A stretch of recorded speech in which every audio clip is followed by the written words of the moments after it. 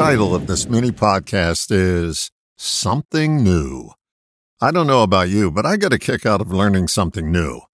It's especially rewarding if the new learning is in an area I'm curious about. I'm truly amazed about the amount of things I don't know. I'm even more amazed by the people who have this incredible knowledge. You wonder how they got so smart. It's not as much envy as it is amazement. But I find we rarely focus on the amazing things we do that we take for granted. I think of a single parent who raises children to be wonderful citizens and finds a way to educate them all. These folks don't think they have a special gift, but they do. How did they get it?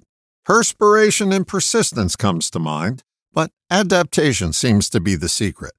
They adapt well to changing circumstances and learn something new. They instinctively know the way they've been doing things is outdated and will only get them so far. So they risk and learn something new and soar to new heights. The quest for knowledge's sake seems to me to be a pretty shallow aim. It's one thing to be curious and quite another to want to be the smartest person in the room.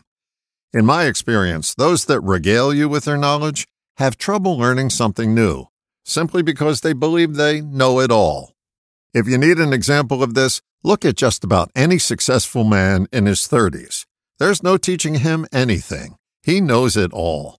I've been him. What's amazing is the new learning that shows up when you turn 40. Question: is there something new for you? I truly hope so, because it's the juice that keeps you curious, growing, and younger than your years. All the best, John.